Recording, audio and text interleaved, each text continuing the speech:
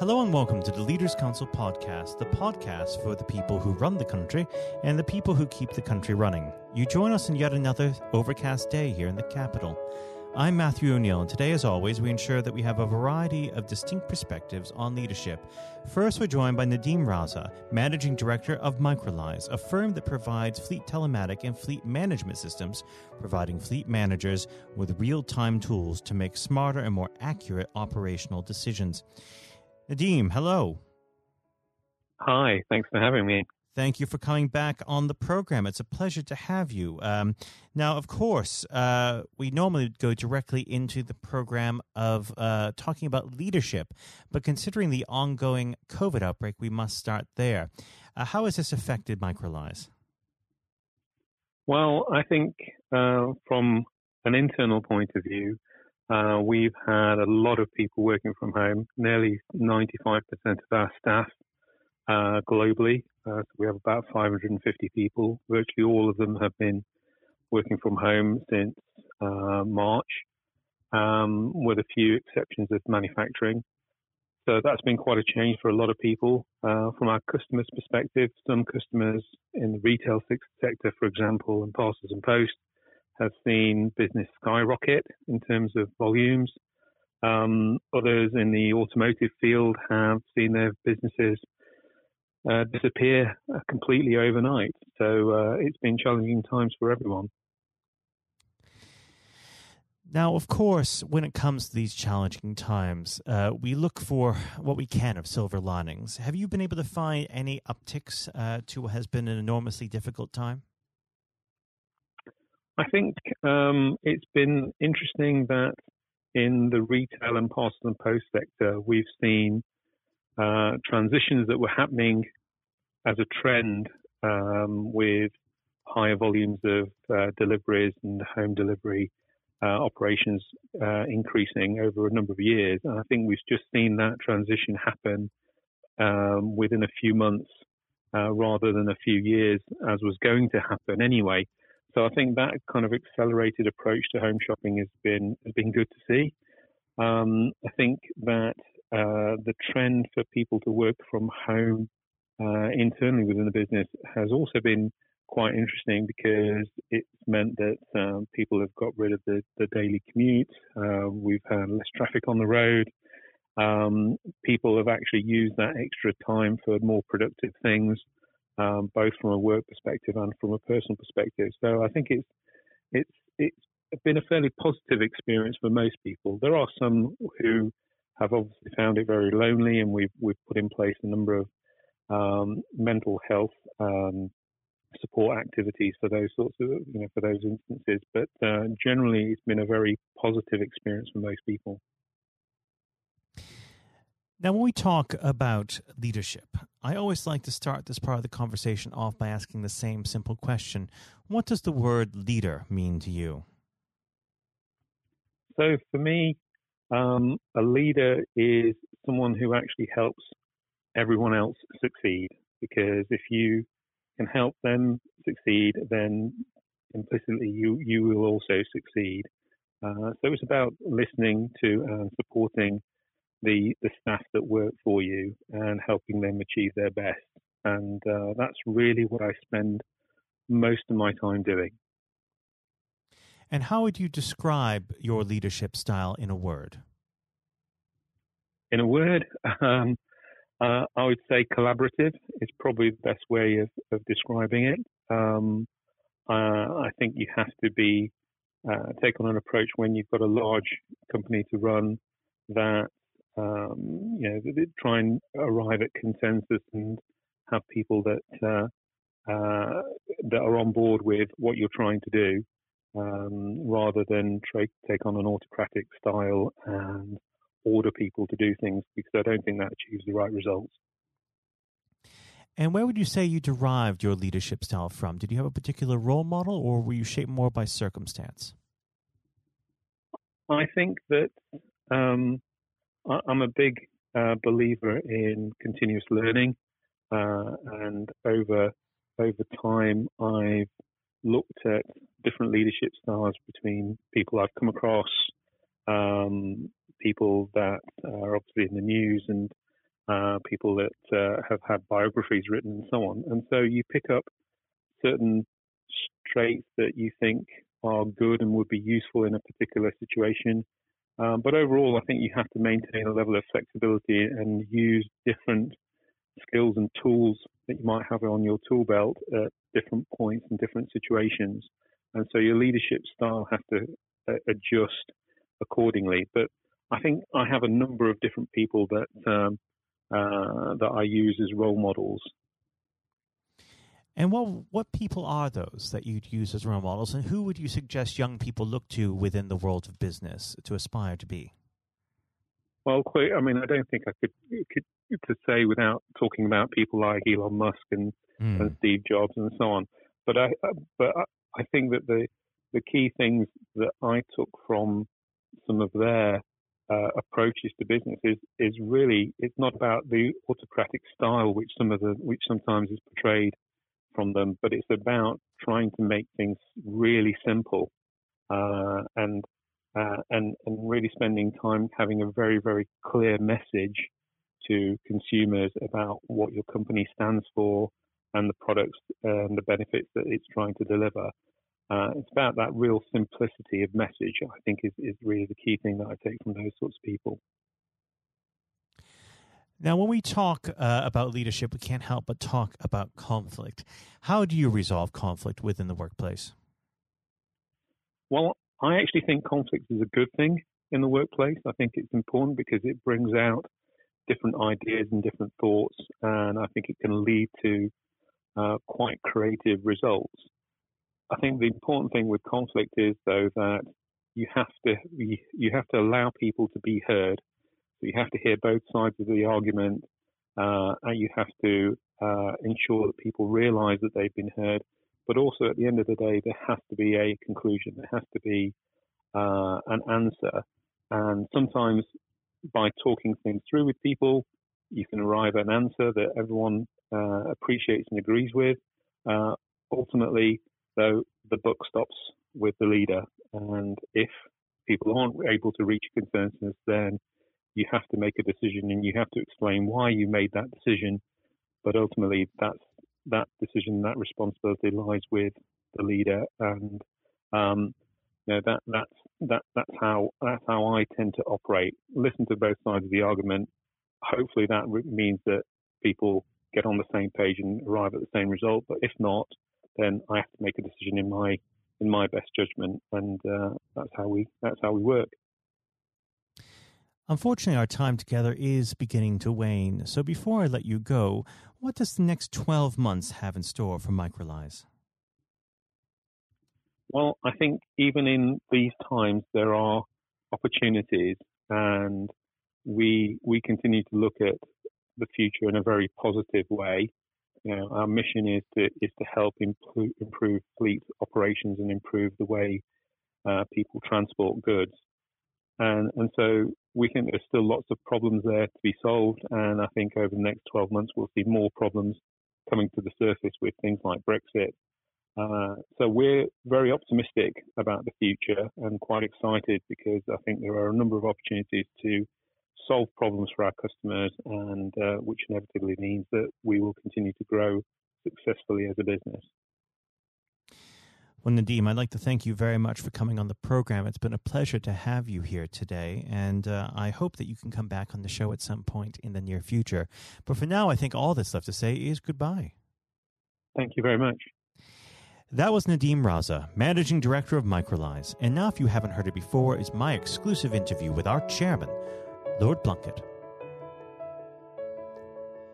Lord Blunkett, welcome. Thank you very much. It's very good to be with you.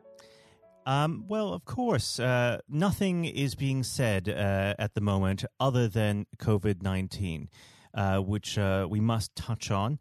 What would your message be to small businesses who are trying to keep going?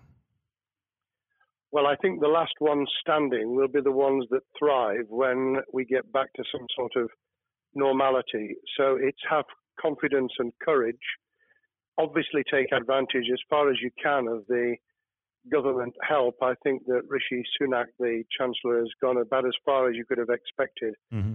in the circumstances, there are obviously small businesses that fall between the cracks. Those who don't have defined premises can't benefit from the business rate waiver, have not really been able to demonstrate that they can adhere to the PAYE for furloughing staff, and of course whether they can receive the grant, 10,000 or 25,000. All of those who can are obviously able at least to benefit from that for the time being and look to the future. But I think the second thing to say, and they don't need me to tell them this as a politician who did once do a business studies qualification, which is that it will be a different world, and being able to think about how that world will look in a year's time and be creative about it and learn from not just what's happening to you at this moment in time, but to others around you and the sector that you're working in, that will be really important.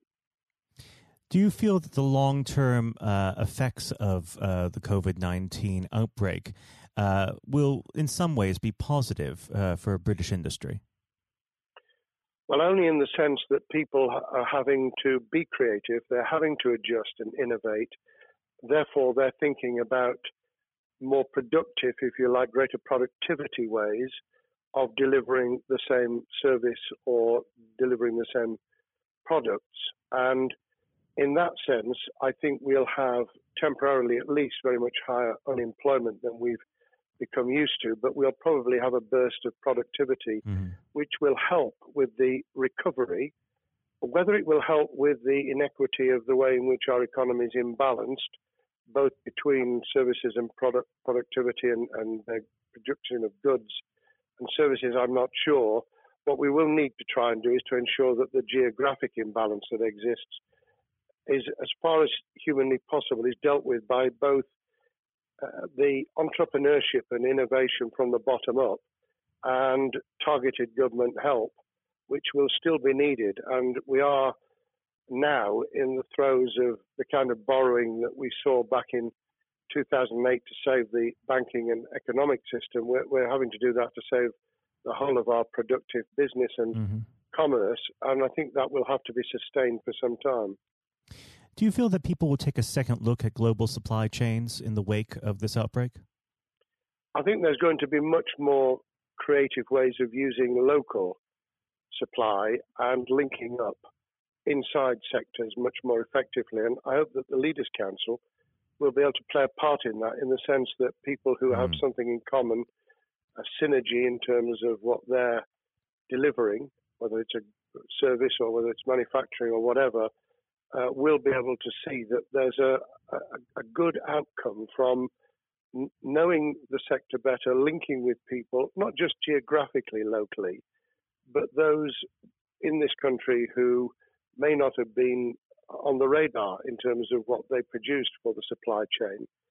And of course, ensuring, because there's quite a lot of fraud going on as we speak with people getting into cyber attacks, that they'll also take account of going into the cyber security side effectively as well. The more we are online, the more people who are working from home, the more vulnerable those businesses and their supply chain become. And that's something to think about as well. How important is strong leadership at the moment?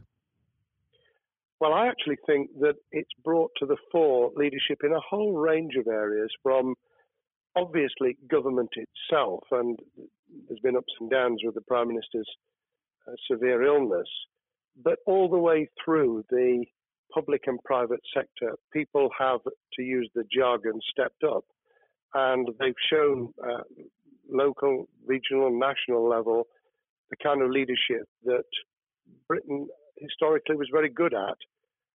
Regrettably, we've not seen the same on the international scene for all kinds of reasons, but maybe we will in future. So I think out of this will come experience of people who have seen an opportunity to do good, as well as seen an opportunity to provide a good service or goods, including, for instance, shortages for the health and social care system, the food chain and the like. But also, I think in terms of seeing the synergy between the private and the voluntary sector and using people's commitment to each other in a very positive way. I'm not sentimental about this. Things will revert. But actually, I think there's a kind of moment of moral judgment of people feeling that they've got a role to play outside the immediate survival that they're engaged in. And if we can hang on to a little bit of that social responsibility, that will be a very positive outcome. Absolutely. Now, what's your broad view of how the government is responding to this? Are you broadly supportive of their measures? Well, it may surprise people to hear that I have been very supportive. Of course, there's been legitimate criticisms about the speed of response on protective equipment and on issues relating to testing. But my own view is very similar to the challenge that was made to the Prime Minister of Italy when people said, why didn't you close Italy down faster?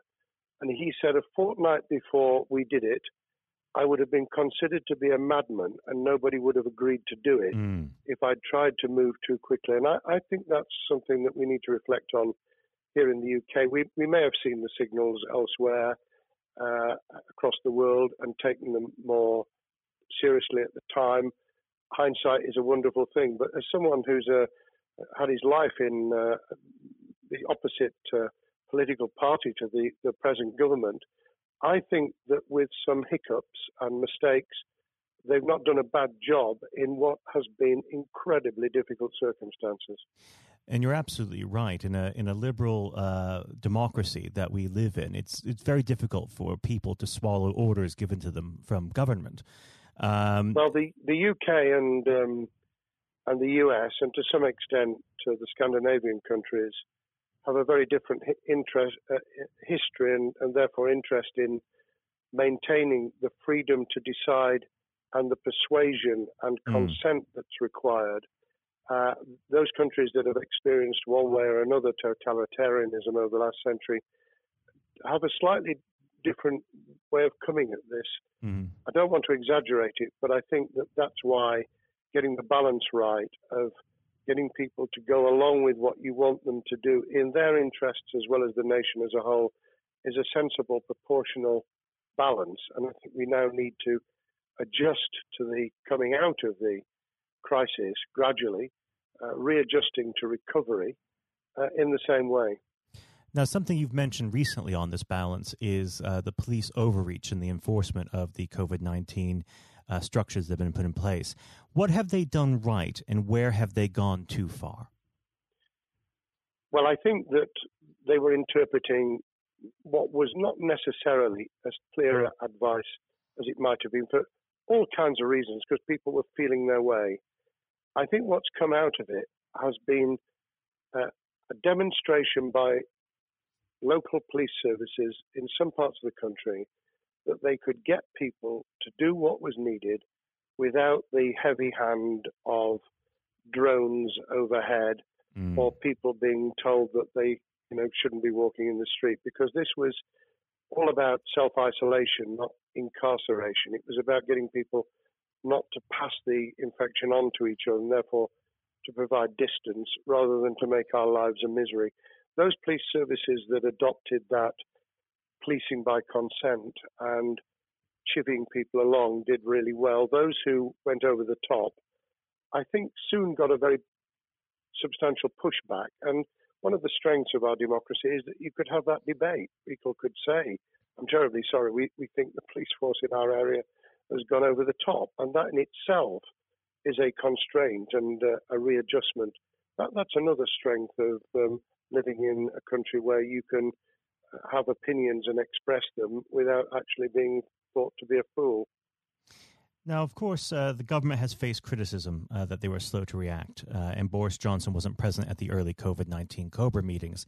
Now, Number 10 has claimed that this is normal practice. The health secretary often chairs COBRA meetings related to health.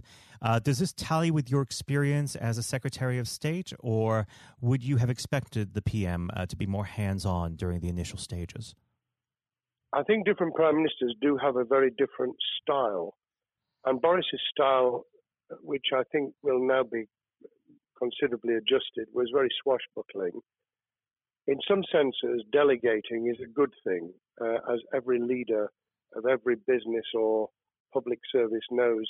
Those who try to pull too much into themselves end up with a massive bottleneck, great failure of trust, and the inability of people to show what they're worth and to demonstrate their capability.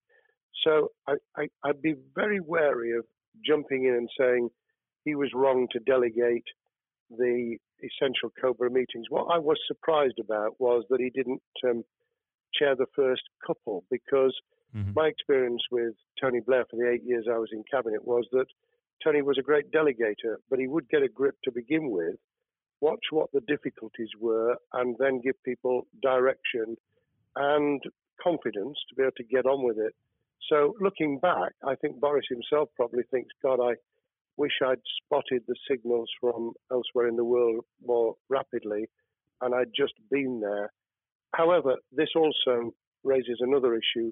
All of us in positions of leadership need good teams around us.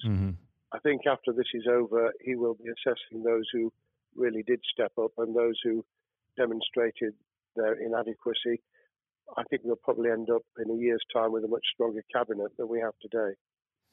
Well, absolutely. And of course, we've seen a significant drop in the visibility of certain special advisors like Dominic Cummings during this entire period. So it'd be interesting to see how that pans out.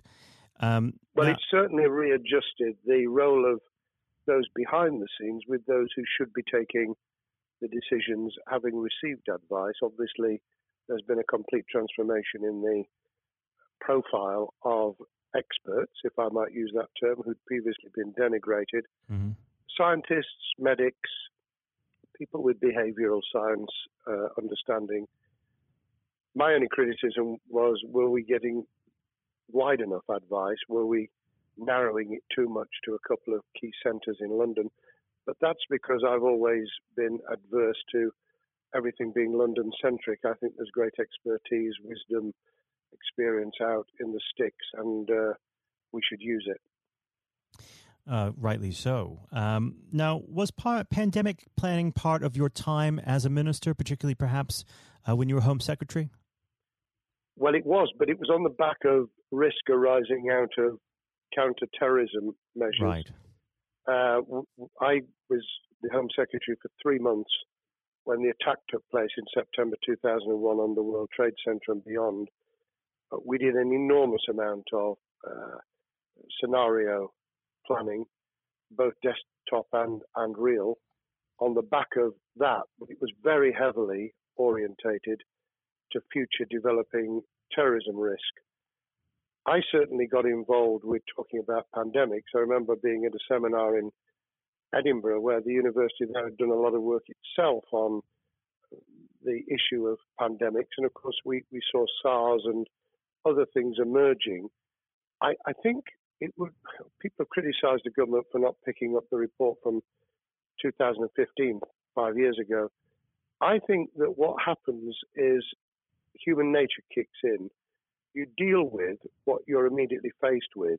You can sponsor reports, and this is true of business planning, of course, as well, and scenario planning for what business continuity will look like, recovery plans for business, what will happen if there's a cyber attack, what happens if there's an energy shutdown. These kind of things you can look at, but you're immediately turning your eyes to what's in front of you.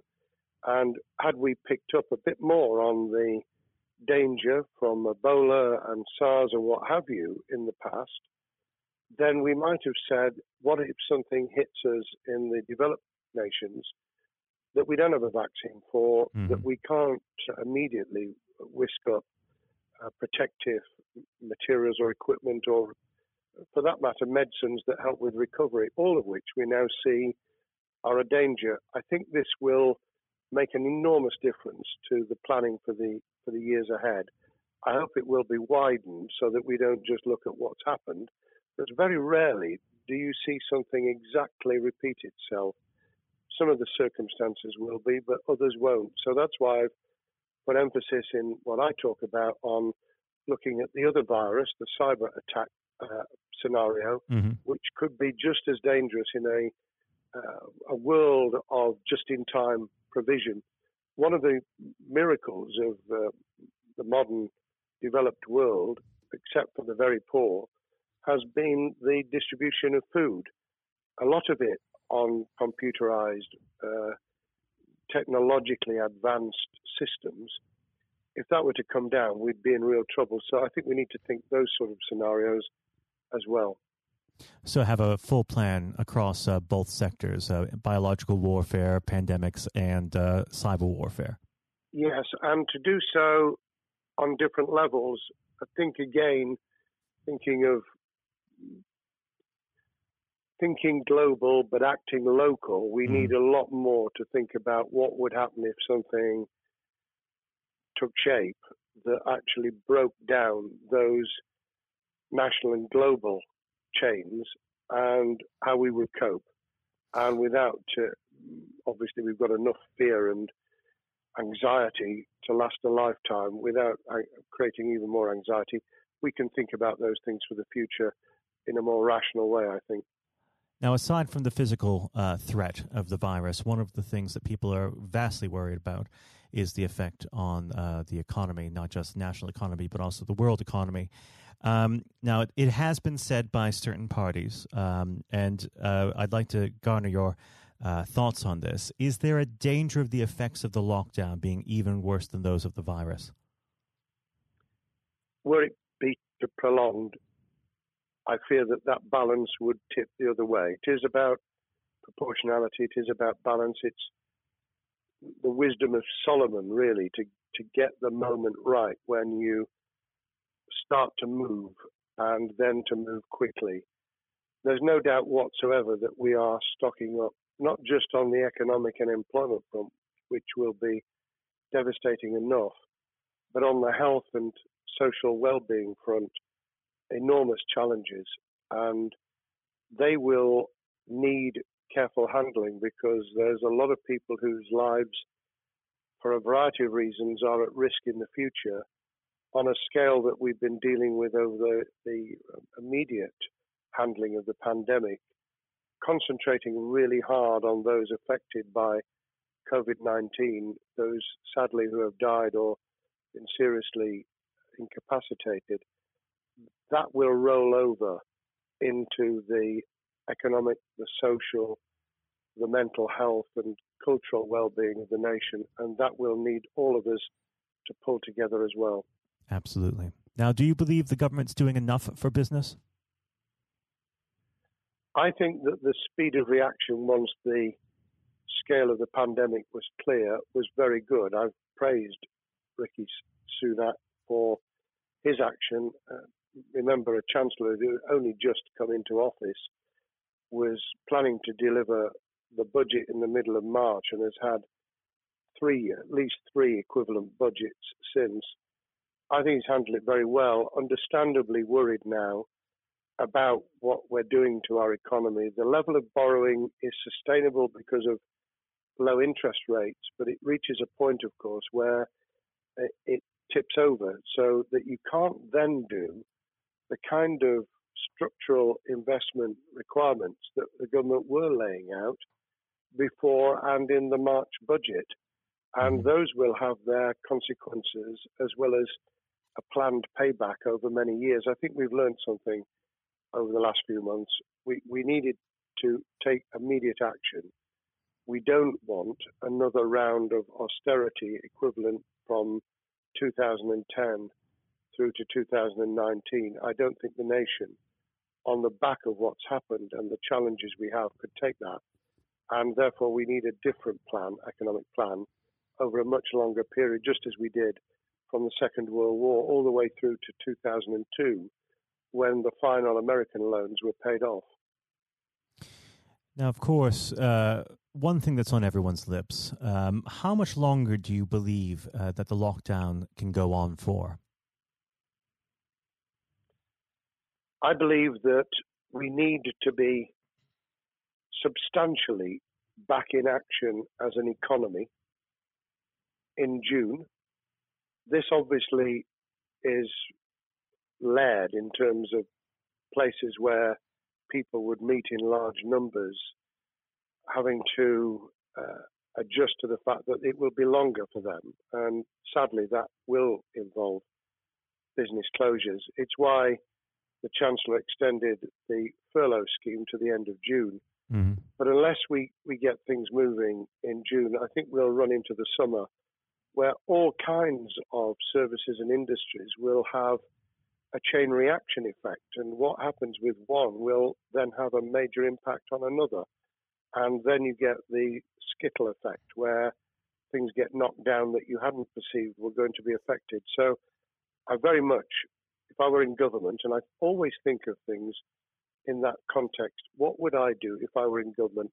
I would be on the side from the second week in May, on the side of the hawks in terms of saying we've got to start moving, and we've got to do so with the collaboration and cooperation of the public who have got the message, who did behave, who responded magnificently. Let's try and get back, perhaps, doing things differently for a time, but substantially getting back to business as usual. And unless we do that, then those areas that can't and wouldn't expect to be back in action immediately get pushed further into the middle of the year and the autumn, and then they become unsustainable. Now, of course, one of the other major developments we've had recently are the changes in the Labour Party. So if we could just speak on the Labour Party for a while. This might sound like an obvious question, but how does Secure differ from Mr. Corbyn? Well, I'm biased because I believe the Labour Party has come out of 4.5 years of a black hole of a nightmare, where it neither represented a credible opposition nor an electable government, and the combination was to let those who supported the Labour Party and needed some of its policies let them down very badly. Sir Keir Starmer both is a highly intelligent, professional lawyer who, as Director of Public Prosecutions, led the service well, had to take difficult decisions at a time of austerity, understands the world beyond Labour members, but has been able to do business with those who originally supported Jeremy Corbyn and was able to command support from them. His creation of a balanced shadow ministerial team has been very encouraging. I supported Lisa Nandy, who he's made Shadow Foreign Secretary, because I thought she understood the north of England and the disaffected former Labour voters. But I believe that Sir Keir has taken on board those who have something really sensible to offer, and I believe he will be both a great leader of the opposition. More importantly, he will then present himself as a credible alternative Prime Minister. And all governments need an alternative government at their shoulder. It was true of us from 97, and it took the Conservatives some time to recover and to get to that position, but they did, and the Labour Party will, and that's crucial for our democracy. All of us need to understand and appreciate that a living, breathing, functioning democracy requires a credible, confident, and in many ways supportable opposition, as well as a government that we clearly want to do well, because none of us want, as we didn't with the COVID crisis, none of us want the government to fail. We want to see our economy recover. We want our social well-being to be taken into account. We want to overcome deep-seated inequality and poverty, and we want to do it with enterprise and entrepreneurship and business playing their role, and that is about leadership nationally, locally, in the private and the public sector, people with ideas, with confidence, with the ability to pull teams around them, above all, to have some idea of what it is they want to achieve and a very good idea as to how to achieve it. Now, of course, one of the biggest problems Secure is facing will be tackling the party's anti-Semitism problem. There has been a recent internal report that has been quite damning. What's your response to that report, and what does Secure need to do in response? Well, there are two reports. One which is being produced by the Equality and Human Rights Commission, which he will, and has already indicated, will implement in full. The second was a leaked report put together by the supporters of Jeremy Corbyn, 800 pages of private interchanges on social media, which he has, Keir Starmer, set up an investigation to identify who did it, who leaked it, what the content was, does it have any salience and lessons for us, and where necessary, action will be taken. So I hope that as he moved very quickly to reassure the Jewish community, so he will be able to take the necessary steps to back up that reassurance with the kind of actions that says that this was a blight on a historic great political party that all of us were ashamed of. We've been able to put that behind us and to move on to facing the future with confidence. What's the one key thing that Secure needs to do to restore Labour as an election-winning party? I think Sir Keir Starmer's major challenge is to convince sceptical voters that Labour has not only reverted to a party that they can support because they can see it acting, developing, presenting as a credible alternative government, but also that the lessons have been learned from the fiasco from 2015 onwards. In other words, there have to be very clear signals of substantial change, not just the right words, not just reassurance that we're not going back to some of the crazier policies, but actually that we've understood why the electorate rejected those policies so substantially in December 2019. If people get that message, they'll understand that the Labour Party has changed, as it did in the 1980s and early 90s, to become the electable government with the greatest majority in historic majority, even greater than 1945, which I was privileged to be able to take advantage of in 1997 when I joined the cabinet. Now, I know what your answer is going to be to this question, but indulge me. Do you think Secure has what it takes to be PM? Yes, I do. I think he has the background, he has the experience, he has the professionalism, he has the forensic mindset, and he has the confidence to have put a team around him which will ensure that it will work. And those elements are true of all leaders. Ideas, the ability to build a team, to have confidence in that team, and to be able to demonstrate leadership in practice, sometimes at the most difficult times. And, you know, the Leaders' Council, those sharing their thoughts with the kind of thing that we're doing now with a podcast, but also joining us in linking up in that network of people who can support and help each other and learn from each other. That is what needs to be done in politics as it needs to be done in business. Thank you very much indeed, Matthew. Well, thank you for coming on the program. It's been an absolute pleasure, and I look forward to speaking with you again. Thank you very much, and good luck to all those listening in what has been a nightmare scenario. Good luck for the future. Have courage, have confidence, and yes, listen to those who know more about business than I ever will. Thank you, Lord Blunkett. Thank you. This has been the Leaders' Council podcast. Thank you for celebrating excellence in leadership with us. I have been your host, Matthew O'Neill. Until next time, goodbye.